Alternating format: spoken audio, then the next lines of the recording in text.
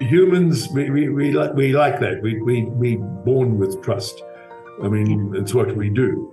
You know, we kind of go and do things because we believe it's going to be okay, and that's you've got to believe. You just got to get out there and go and do it and find out what happens. So that's been a wonderful project, and it's my most exciting project of all, because it's really about trying to find the character of that vineyard and trying to pinpoint so that all those wines, 1, 2, 3, 4, eventually 5, 6, 7, will all have a line running through them because they come from the same vineyard. Today I'm talking to Ken Forrester, Director and Winemaker at Ken Forrester Winery. Ken, it's so lovely to meet you here on Zoom. Yeah, nice to see you. Thank you very much. Thanks. I'm interested to hear what you're looking to do. Yeah, are you in your tasting room?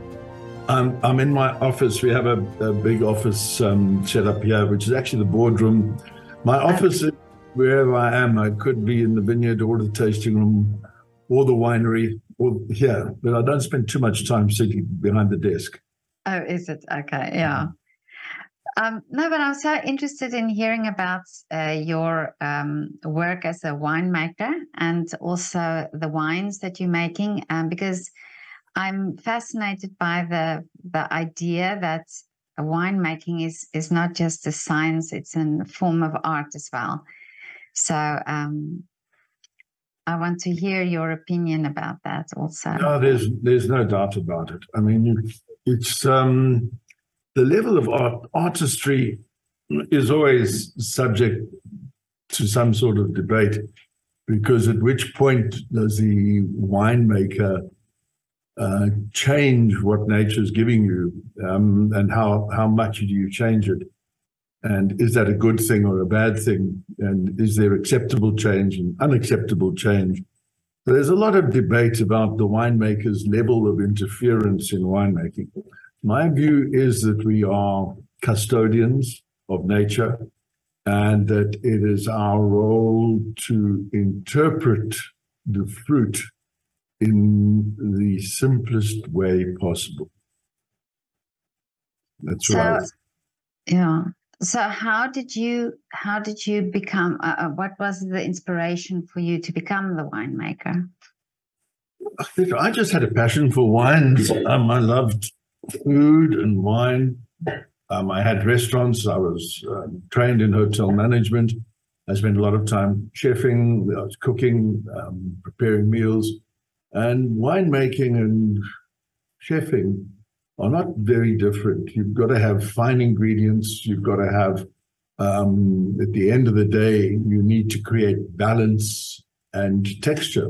And texture is a critical aspect of food and of wine.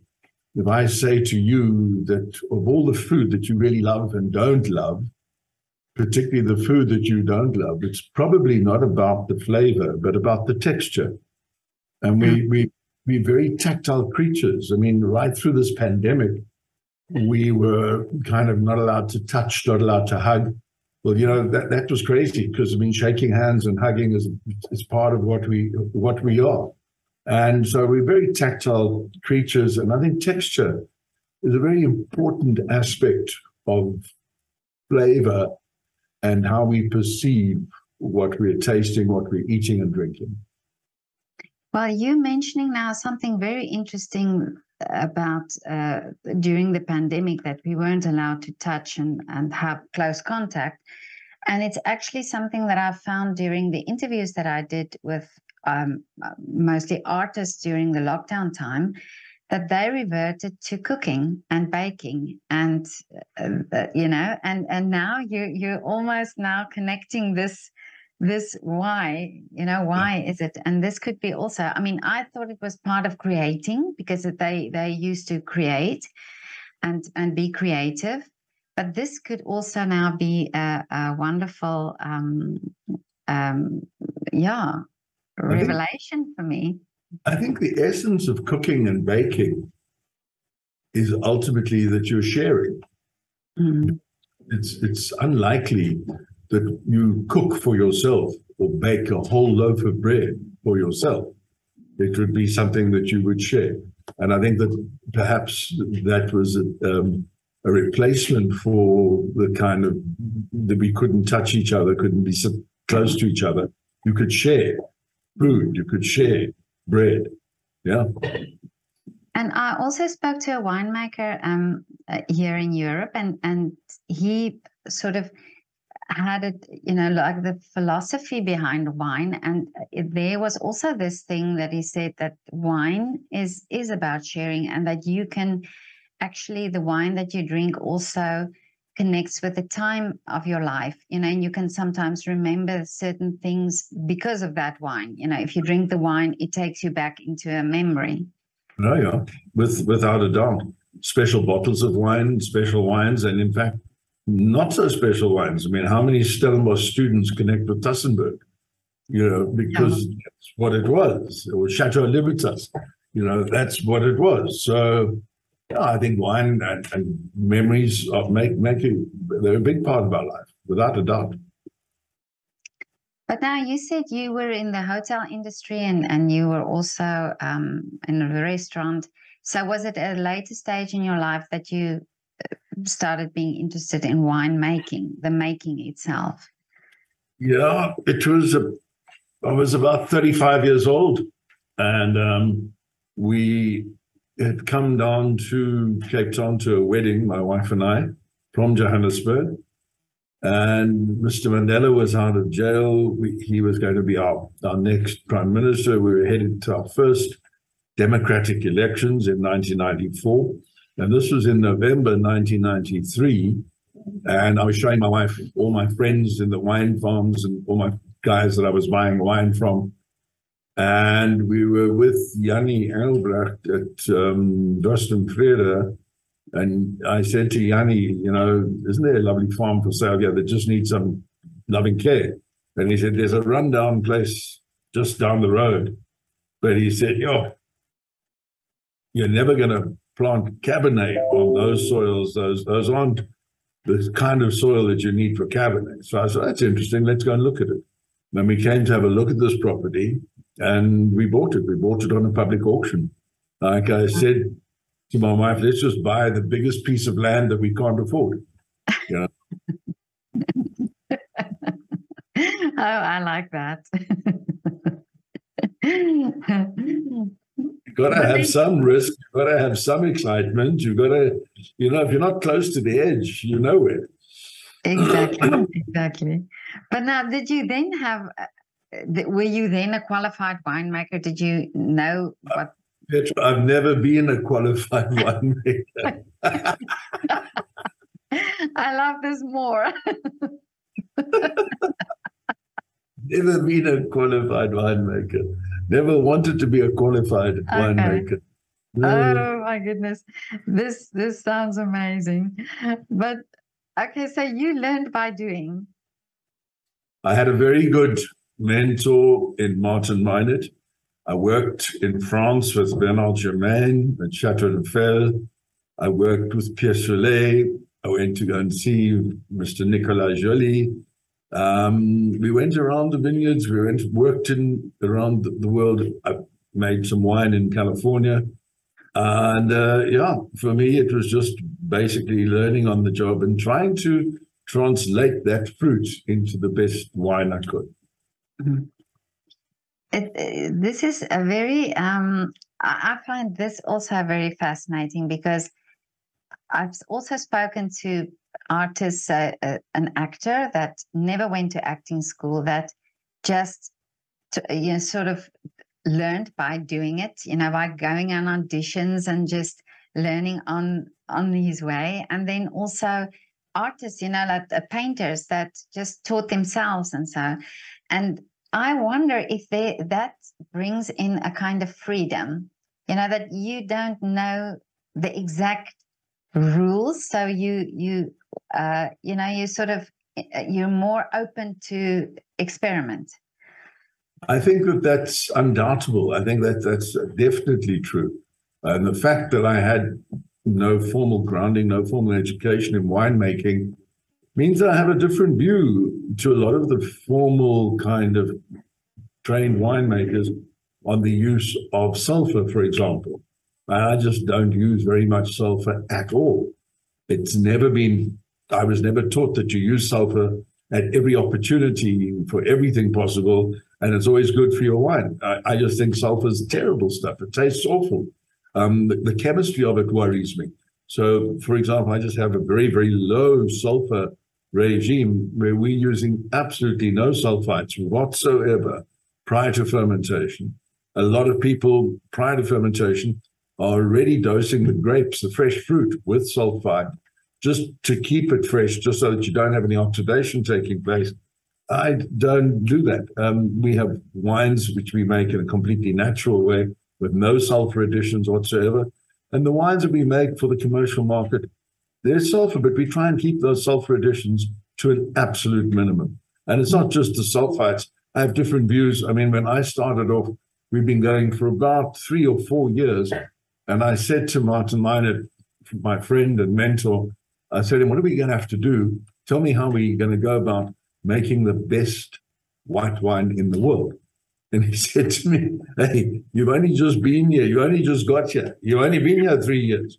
And I said, so what's that got to do with anything? Have I got to be here 9 years, 8 years, 7 years? Is there a magic number? When do you make the best white wine? Is there a magic number? Well, I said, forget it.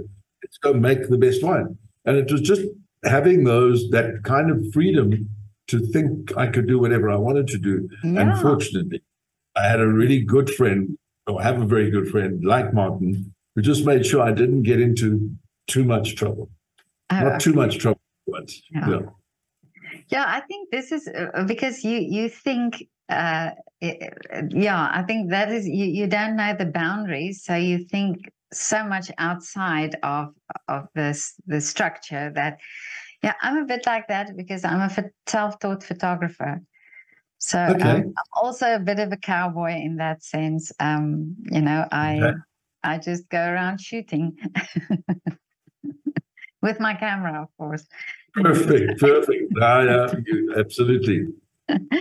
But so now this farm that you then took, did you have already then vineyards? You said it was a rundown farm. Was there existing vineyards that you could use? Yeah, it was 50 hectares of vineyard, or 50 hectares of property, with about 42 hectares of vineyard, a completely derelict homestead built in 1694.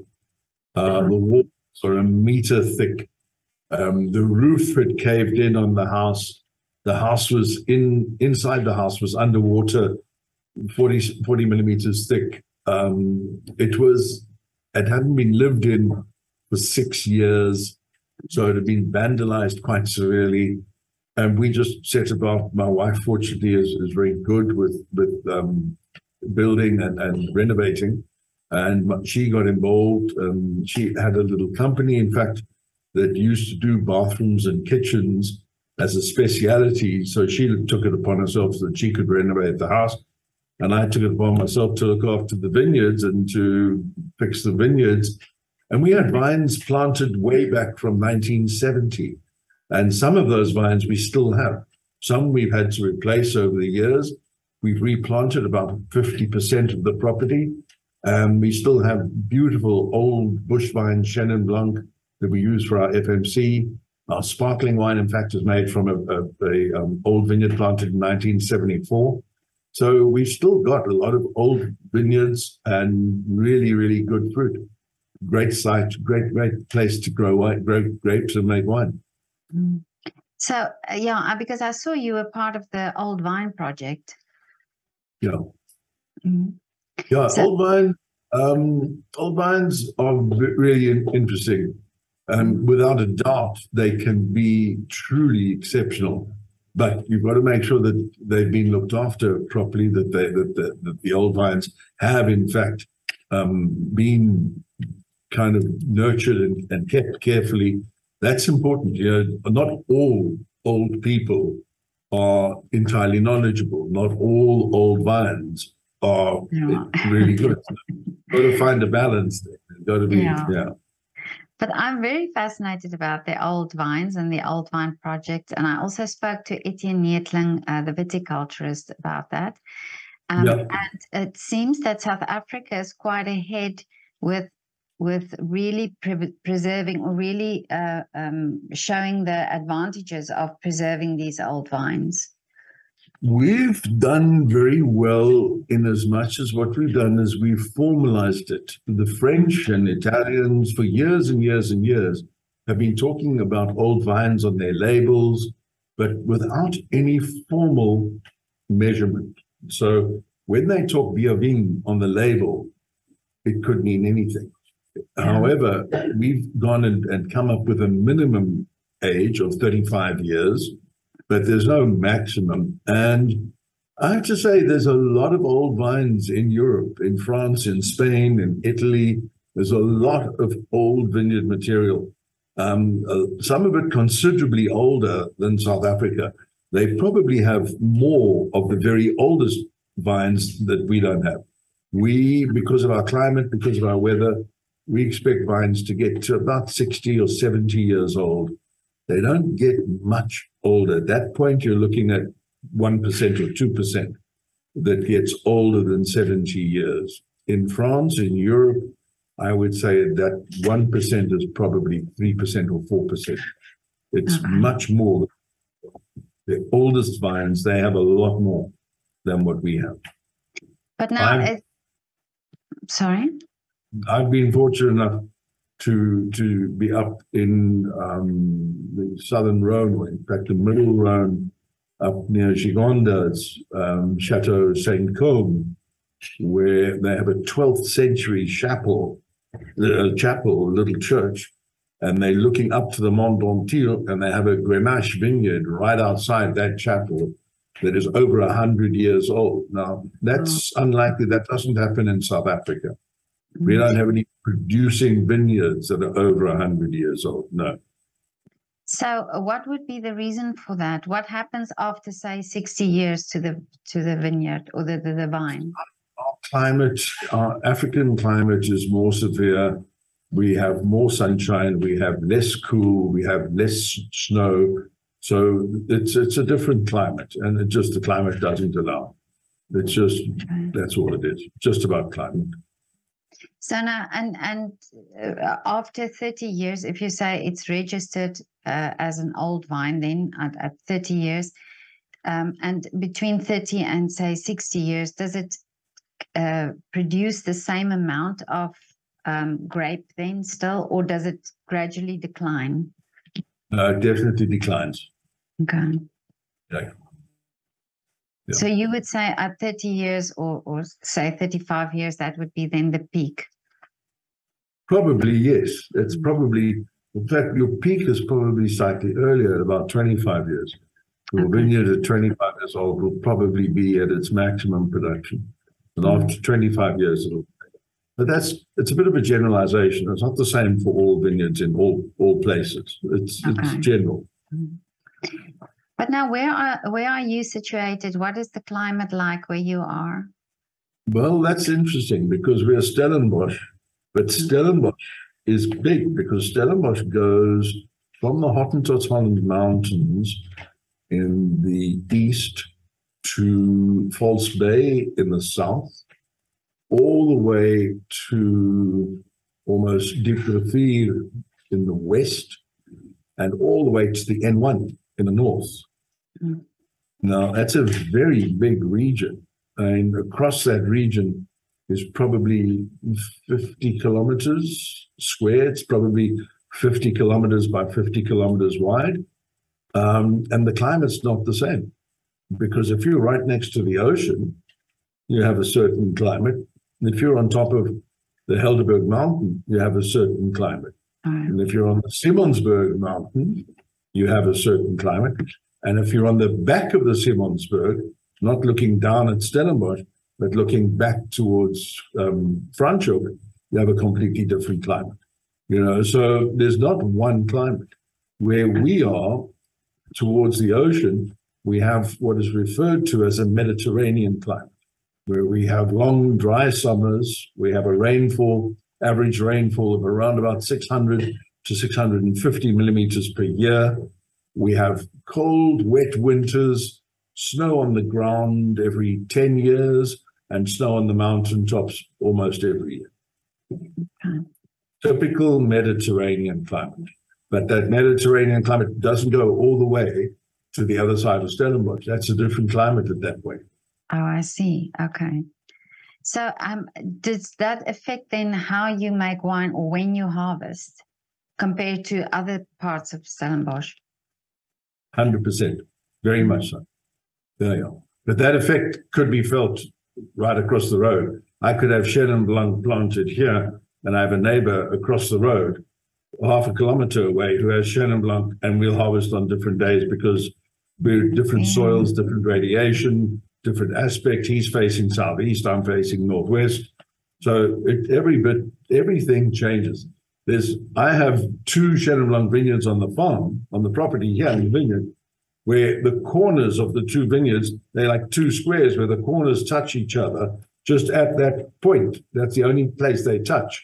But those 2 vineyards are so different that I can't make the same wine from both vineyards. Incredible. Yeah. And the soil then? Fairly consistent, fairly the same. Doesn't change. So it's really the weather, it's really the climate then in that case then, and not the soil that affects the wine. Well, it's a combination of all those things. It's not one thing. I say the thing about winemaking is that if we work really hard and we try very hard, we might know how to ask 1,000 questions to get 1,000 answers. Mm-hmm. But I think there are probably 10,000 questions that need to be asked, and we don't know the other 9,000. Yeah. But now, in the process of making wine all these years, the climate changes from year to year. How adaptable do you have to be as a winemaker? Because you have to. Can you predict already, say in the beginning of the season, and looking at the wine, at the grapes, what is it going to happen? No, you have to be totally adaptable. You've got to deal with what nature gives you. You have no control. You have absolutely no control. Right down to the week before you harvest the fruit, you still don't know if it's going to rain in that final week or not, or how much it's going to rain. You have no control whatsoever. I mean, you have to be totally adaptable, without a doubt. You go crazy if you're not. And now, in the process, when you start making the wine, tell me about you say you like to work naturally and to let the grapes depict what you do. So what's your fermentation process like then? We want to start our fermentation off as cool as possible. So want that fruit to be really fresh when it comes into the winery. So what happens is we'll start harvesting at daybreak, at sunrise. People are here having coffee, getting ready before the sun comes up in the morning. And by sunrise, we start harvesting. And we take that fruit in 20-kilo boxes, and we put that fruit into a cold room. We stack it in a cold room. And we leave it there overnight. And tomorrow morning, we can guarantee that fruit will be at about 4 degrees. And we take that fruit at 4 degrees and bring it to the cellar, and then we start processing that fruit.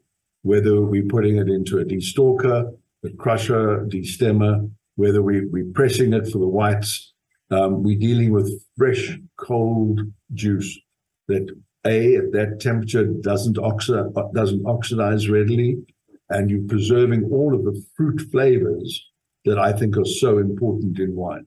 You know, the last time I checked, the simple test, if you go, is wine animal, mineral, vegetable, fruit? Good, it's fruit. Last time I checked, it was fruit.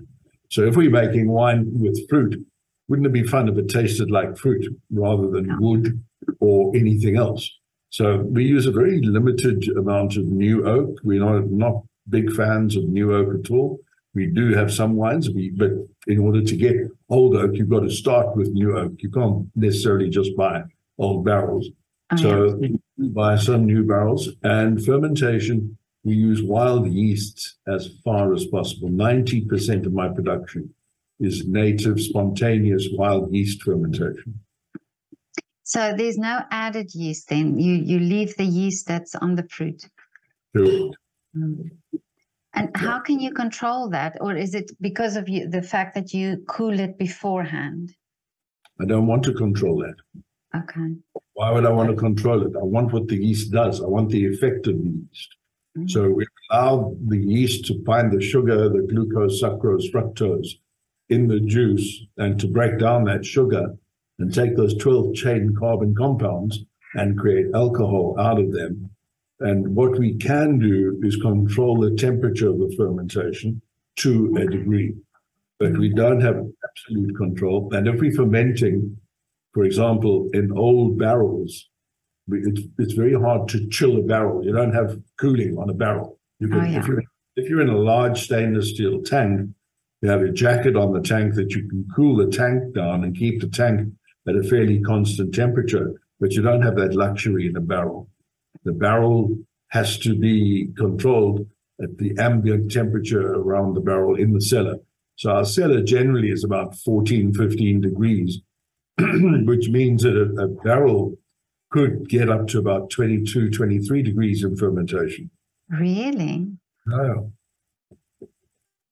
Oh, so the fermentation process also heats then up the wine. 100%. Yeah. 100%. Wow, that's interesting. I didn't realize that. Very much so. Yeah. Yeah, because is this a sort of a normal thing to do, to cool the grapes before you start making the wine? Because you always have this idea people just harvest and start working on it. When you ask, is wine a form of art, it's like saying to a painter, is it normal to use blue paint? Well, Okay. Yeah. yes. If for some people, for other people, no. It really, there's no normal. It's not as though you must do that. No. That would be boring. Excuse me. Mm. Yeah, no, that's true.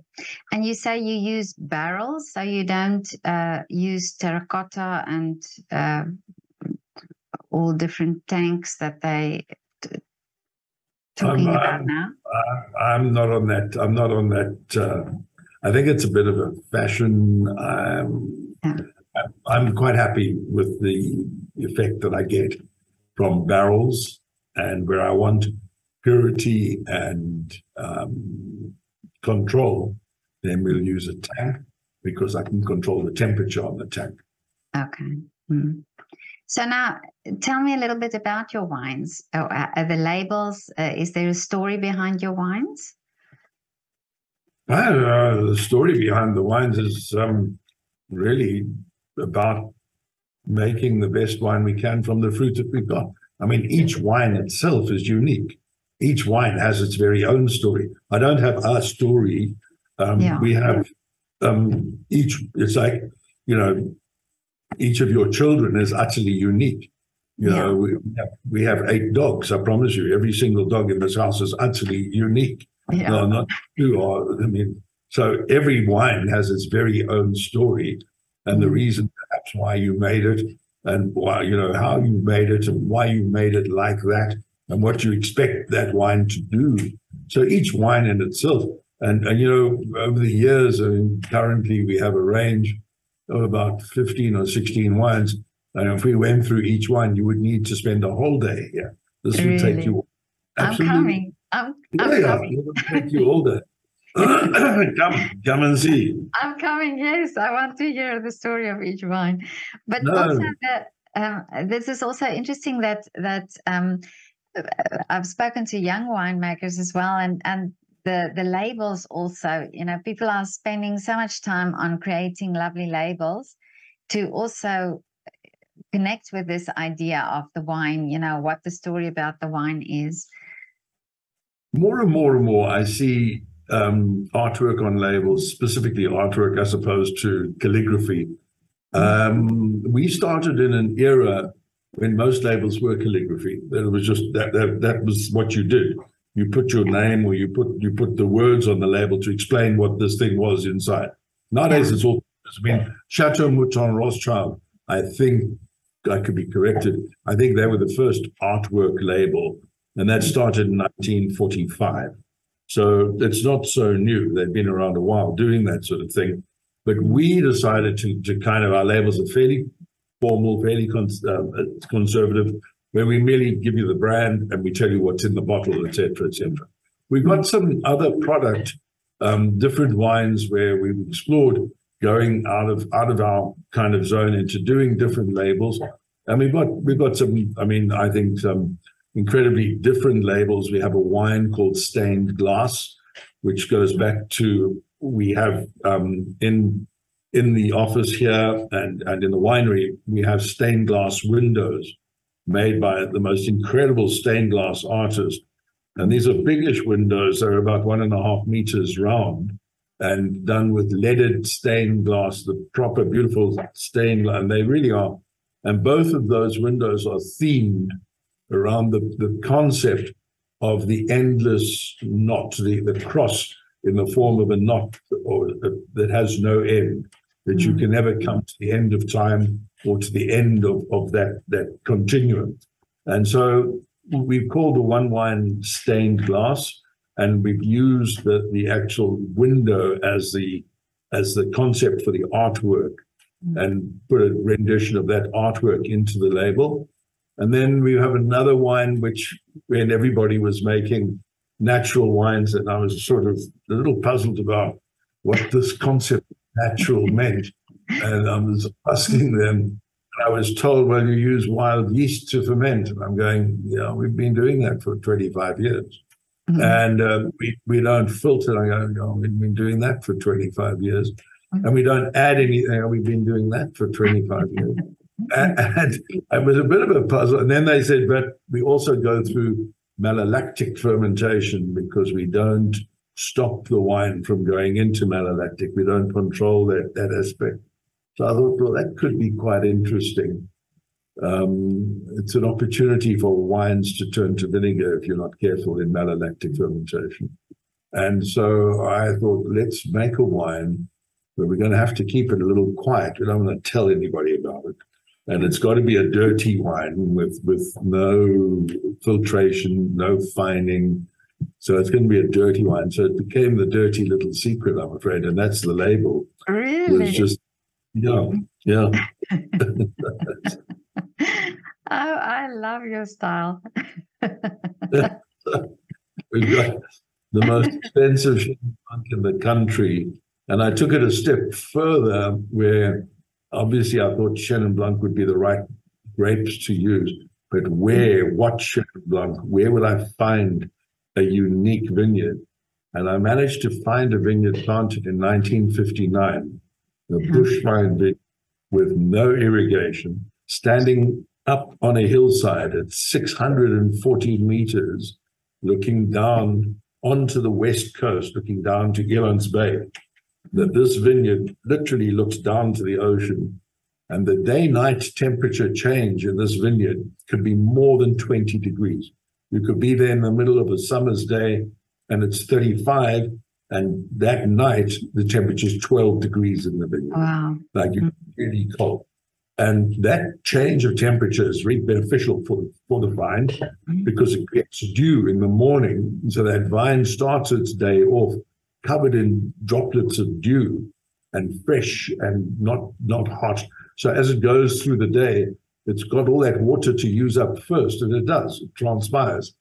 And so we ended up getting the fruit from that vineyard, managing the vineyard, pruning the vineyard, farming the vineyard, getting that fruit, making the wine only in old wooden barrels, native yeast, wild yeast fermentation, all the way through malolactic fermentation, no fining, no filtration, and keeping the wine in barrel, and then going back next year and getting the wine, and the following year and getting the wine, and the following year. So we now have 4 years of wine in barrel, And then we take the majority of the new wine and blend it with the old wines that for 4 years, make one wine. So this wine is never a vintage. On the label, it doesn't say 2020, it says number 1.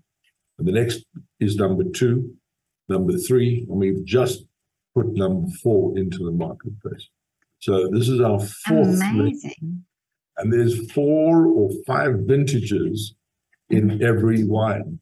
So it's from one vineyard, 4 vintages in one bottle. This is amazing. But Ken, isn't it very daring to do that? I mean, how did you know it will be this outcome? We don't. Yeah, we don't. It's a gamble. But humans, we like that. We born with trust. I mean, it's what we do. You know, we kind of go and do things because we believe it's going to be okay. And that's, you've got to believe. You just got to get out there and go and do it and find out what happens.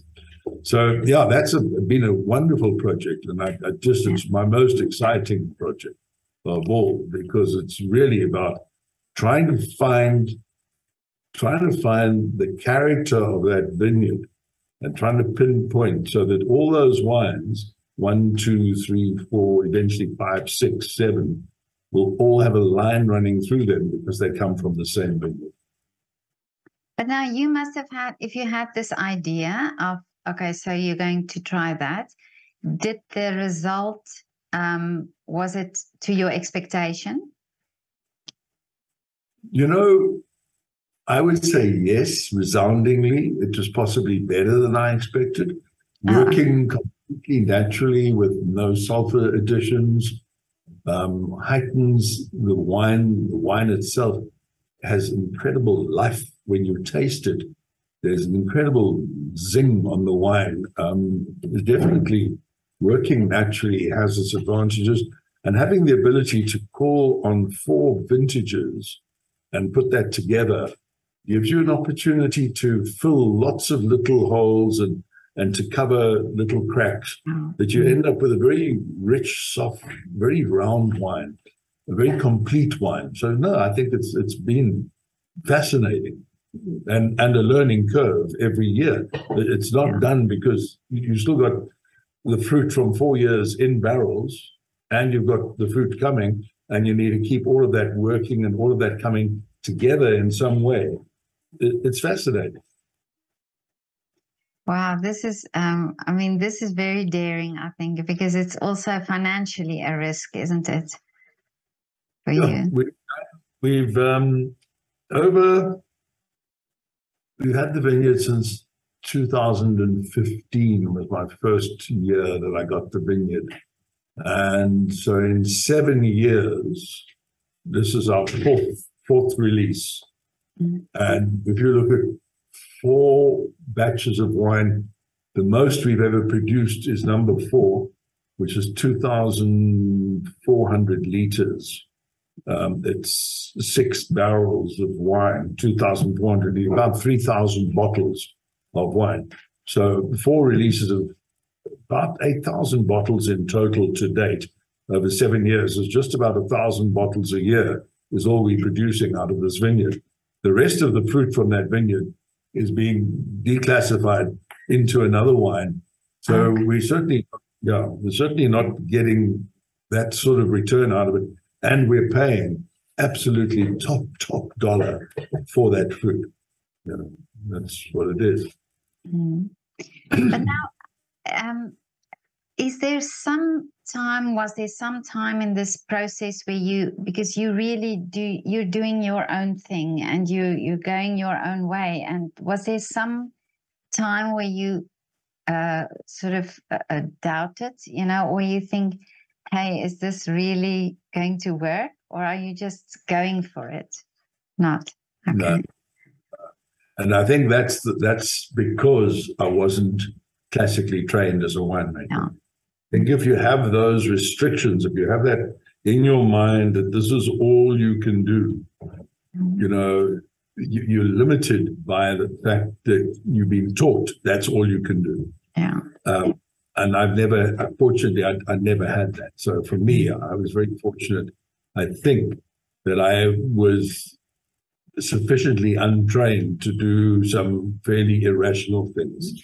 Perhaps I'm blending 4 vintages of white wine. Most people look at me and shake their heads. They go, well, you proved them wrong. listen, as long as you're having fun. And at the end of the day, if you can possibly love what you do and find a way to make that, how you make a living, you'll never work a day in your life. So for me, every day, just experiment, and every day is just once again to kind of see what else we can possibly do. And this time now during lockdown and the pandemic, etc., was wonderful in the way, and certainly it had all of its issues. I don't take away any of the pain that it brought, but it was wonderful in a way that we could focus on the vineyards, we could focus in the winery. I could spend a lot more time in the winery. We didn't have the distractions, didn't have to travel, so it was very much a lot of time in the winery, so much so that we have a young winemaker, a fellow by the name of Sean Matesa, who's now been with me for 8 years, came out of college, local kid, really super young guy. And I said to him, all you've learned for 8 years is what I'm doing, and you're copying and pasting. I want to see what you do, and I want you to start off making some wines in your own style, develop your own style, and make some small batches. We can work with 1 or 2 or 3 barrels at a time and start off and make a small batch, and we'll see how these wines go, and start off working with 1 grape sort at a time. So we're working with Syrah, with Grenache, with Sanso so far, 3 red wines that he's made. And they don't really fit into our range, because our range is, for lack of a better description, small, medium, large. They kind of cheap, everyday commercial wines is our reserve range, and then our top wines. So this doesn't really fit in. So we created a label called the Misfits. And wines are called the Misfits, and they're single cultivar, and he's done a fantastic job with these. So we have now some sexy little wines in small parcels that we can take to a customer, we can take to sommeliers and say, this is what we've done, and it's very, very funky, young style, lots of fruit on the wines, very little oak on the wine, and really interesting stuff. So that's part of what's come out of the whole pandemic. Also, to that end, in that time, we spent a lot more time in the vineyards. Our vineyards are looking fantastic. We've never seen them looking so good. We've been working on a program to try and define regenerative viticulture. People are talking about organics and biodynamics, and I'm saying, let's focus on regenerative viticulture. And how do we define that? What do we do that's good for the soil, that keeps the soil going and adds value generation after generation? We want to have this regenerative viticulture. We want to plant cover crops in the soil without tilling the soil, because if you run through the soil with a hoe, what happens is you create a shelf just 40 centimeters or 40 millimeters into the ground. You create a hard, compacted shelf, and all the soil on the top is loose, but everything below is compacted and solid, and very unhealthy for the soil, because you don't have any transfer of nutrients or anything else. So we want that soil to be not compacted. We want to grow multiple different crops in the vineyards, because what we've done is remove everything from that land and planted a monoculture of just vines. And those vines are going to take the same nutrients out every year and denude the soils. So we go and we plant into that soil every year in the winter when the vine is dormant. Now the vines are sleeping our winter. And during that time, we're planting 7 or 8 different plants, different legumes, different wheat, barley, oats, That's clovers. So amazing. all of these different plants that we're putting into the soil are there to take different things out of the soil and to create a balance and to put back, because we mow all these plants, we cut them off, and all that mulch goes back into the soil and becomes a slow release nitrogen fertilizer for the soil. So all of this, plus we have a full composting program where we compost all of the stable bedding of 15 horses, all of the wood chips, and all of the horses' excrement goes into the composting. And that's the basis of our composting, with all of our cuttings and all of our farm waste, all of our vegetal waste goes into that compost. And we end up composting about 5,000 cubic meters of compost a year. It's a lot of goes back into the vineyard every year. So that becomes our fertilizer that came out of the vineyard, goes back into the vineyard. And That's so, amazing. yeah, we're working as closely as possible to trying to be in harmony with nature and be commercial at the same time, if that's possible. Well, it's almost like a holistic approach, like really thinking about all the aspects of it, and not just about the winemaking, but really looking at the soil and how to regenerate. That's wonderful. I mean, that would I think so necessary. We have to do that. We really have. We've got to be responsible. We've got to, my primary role is to hand this property, this farm, on to the next generation, hopefully in better condition than what it was when I got it. Yeah. Mm-hmm. And do you think that this way of farming and this way of treating the soil will then, I wouldn't say in the next year, but in years to come, change the production of the grapes, or the taste also of the grapes? The effect it has on taste can only be positive, but beyond that, it definitely has an effect on the health of the vineyard, the health of the vine. The vineyard doesn't get sick as easily. The vineyard lives a very healthy life. It has good resistance to any bugs and any effects of illness it might have. So ultimately, it's only good for the vineyard. It's very good for the vineyard. And by doing that, we're not spraying all of the chemicals that has been the rigor that's been what people do is spray lots of chemicals. You spray against this, you spray against that, you spray against this. It's like getting up every morning and taking 10 different tablets, one for this, one for that, one for this, one for that. At the end of the day, that's got to create some imbalance in your system, and it's got to take away from your natural harmony of how your body should function.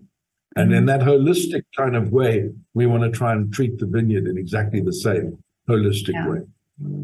I mean, already if you look at the research on the biomes in your body, the bioenzymes in your body, and then you think, well, okay, so this also has an effect on what we eat and where this comes from. And of course, the soil also have a great impact then on, on these biomes. It's critical what goes on in the soil. I've spoken to producers who tell me that as we have the internet that we can't see, but it's there and we can connect to it, that plants universally are connected through their root systems. We just don't know how to tap into that. Yeah.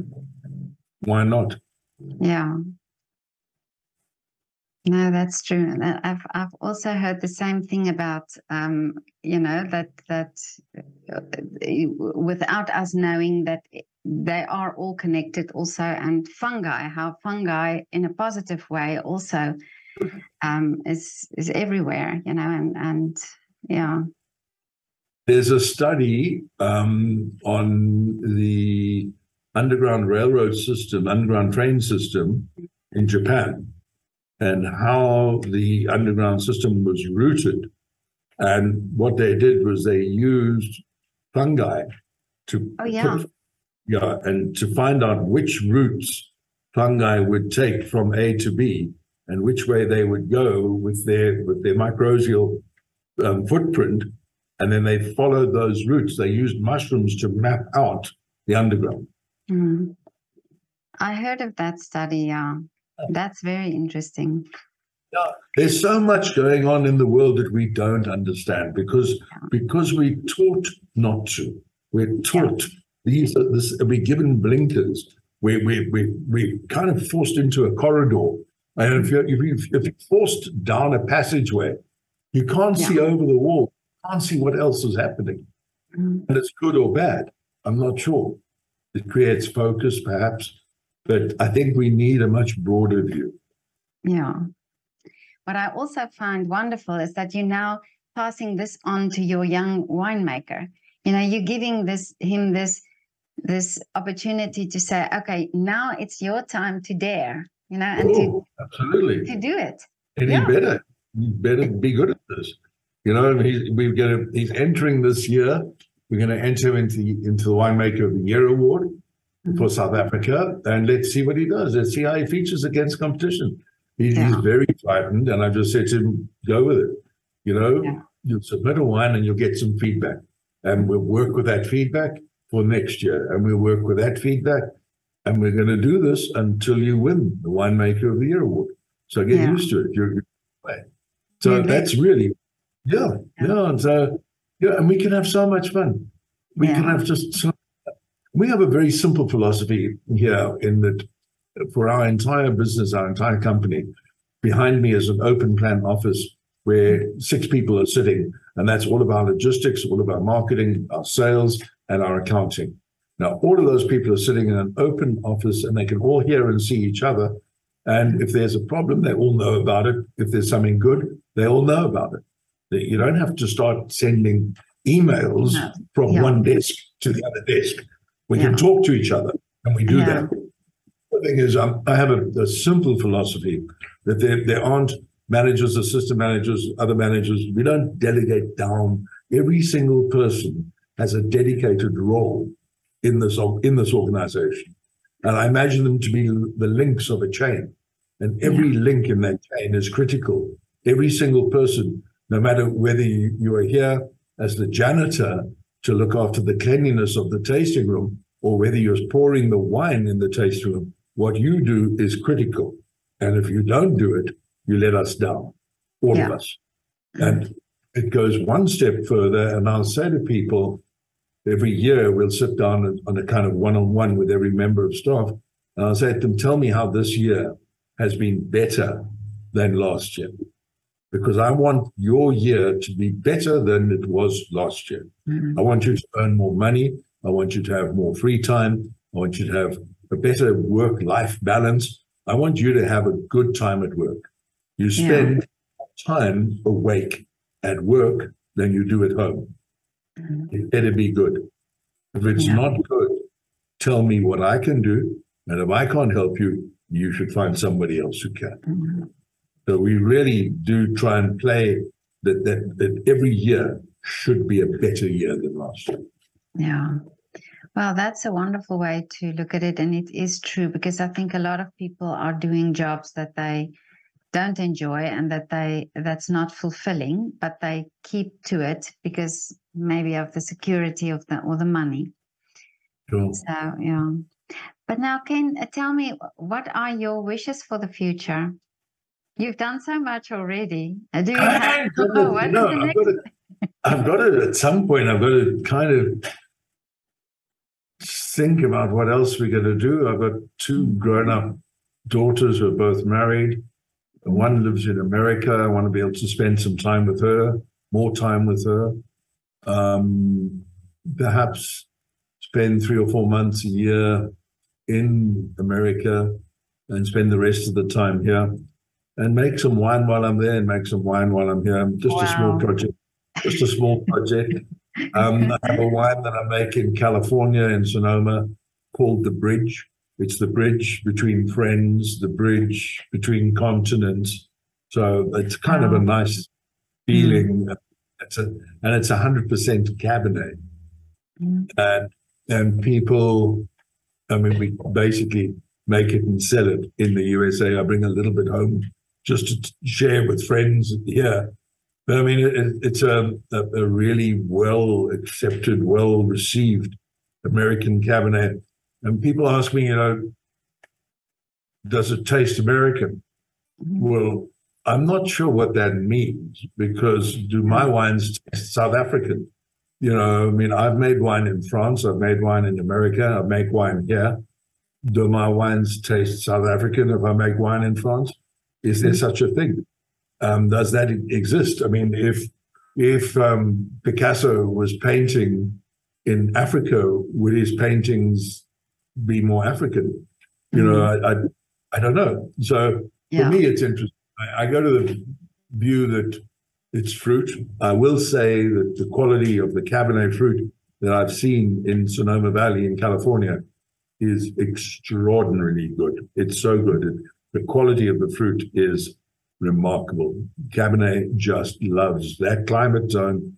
Whatever they're doing there, it's brilliant. So good quality ingredients, and it translates into wonderful wine, delicious wine. So yeah. So that's your new ventures that you are heading for. Oh, we make a little wine there, make a little wine here. Yeah. Keep everyone happy. But can I just ask everybody also to do a shout out for a local restaurant or coffee shop? Is there somewhere where you go frequently that you enjoy eating or going for a coffee? The very best chef, I believe, and I get into trouble if I say the very best chef in the whole of Cape Town or the Cape is Peter Tempelhoff. And he's got restaurants like Fane, and he has just done such a good job with every one of his restaurants. I would follow him. Any restaurant that he opens, I'd be there. I think his food is remarkable. And in the same breath, perhaps the finest chef we've ever seen in the Cape is Frank D'Angelo. Frank D'Angelo won the top restaurant of the year award, I think 6 or 7 or 8 times. And eventually he just said, I don't want to do this for a competition. I do this because I love cooking. And he closed down this very fancy restaurant with loads of bookings. He shut it down and he opened up a very casual restaurant called the Food Barn out in Noordhoek. And the Food Barn, you are guaranteed the most beautiful meal anytime you go there. And I must admit I have an interest, and I started the business in 1996. When we had the wine, we'd been working on the wines for about 3 years, and it really looked like we might go completely bankrupt. Things were not going, and you were spending a lot of money and not selling a lot of wine. And when you make wine, if you're making 100,000 bottles in one vintage, you have to make all 100,000 before you sell bottle number 1. You can't sell it until you paid it all. So you already own everything when you sell the first one. And so for a little bit of cash flow and to help us out, I started a restaurant right here called 96 Winery Road. And that still operates today. My brother runs the restaurant, and it's a fun place. It's casual and it's great wine and eating. So a number of options around here. There's a great little Chinese restaurant, which is almost just a hole in the wall in Somerset West, where we go to, and the food is immaculate. And it's a kind of absolutely casual place. You're kind of not sure you could take all your friends there. It's not that fancy. But the food is so good. I'll take anybody. I don't care. The food is good. Yeah. Well, it's interesting. I also heard, and I can't remember who the other winemaker was that I spoke to, who also mentioned Noordhoek, the food barn. Yeah. So that's great. I mean, the man is a genius, down to earth, humble. Ken, this was so wonderful to talk to you. Thank you so much for your time. Thank you. I absolutely love what you're doing. You're also on my bucket list. I'm coming to South Africa, and I'm going to I'm coming to hear the story of all your wines. Make sure you've got time. I will. Just tell them you're going to be late. I'm spending the day with you. Those marks. No, Yeah. but whenever you come to Vienna, please remember me. I shall. I can only offer you coffee in one of our wonderful coffee houses. Wonderful, wonderful. Yeah. One of my fondest memories goes back to Hillbrow. As a child, there was a restaurant in Hillbrow called Café Vienne. Oh, really? Yeah. And that was the finest chocolate cake that I'd ever come across. You have no idea that Café Vienne, they did Apfelstrudel and they did chocolate. Really? It was just to die for. And who knows who the chef, I think the chef was a fellow called Fritz Fletcher. Fritz Fletcher, and he came out to South Africa on the opening team of the Carlton Hotel in Johannesburg in 1974. That's how far back that goes. Wow, that's amazing. I mean, this is and Carlton. I remember at that time I was still in South Africa, but the Carlton I remember. Yeah. So, but have a wonderful, but have a wonderful afternoon. Thank you, and the same to you. And hopefully see you soon. Lovely, and look forward to it. Thank you. Lovely to meet you. Thank you for your time. Okay, Ken. Bye. Bye-bye.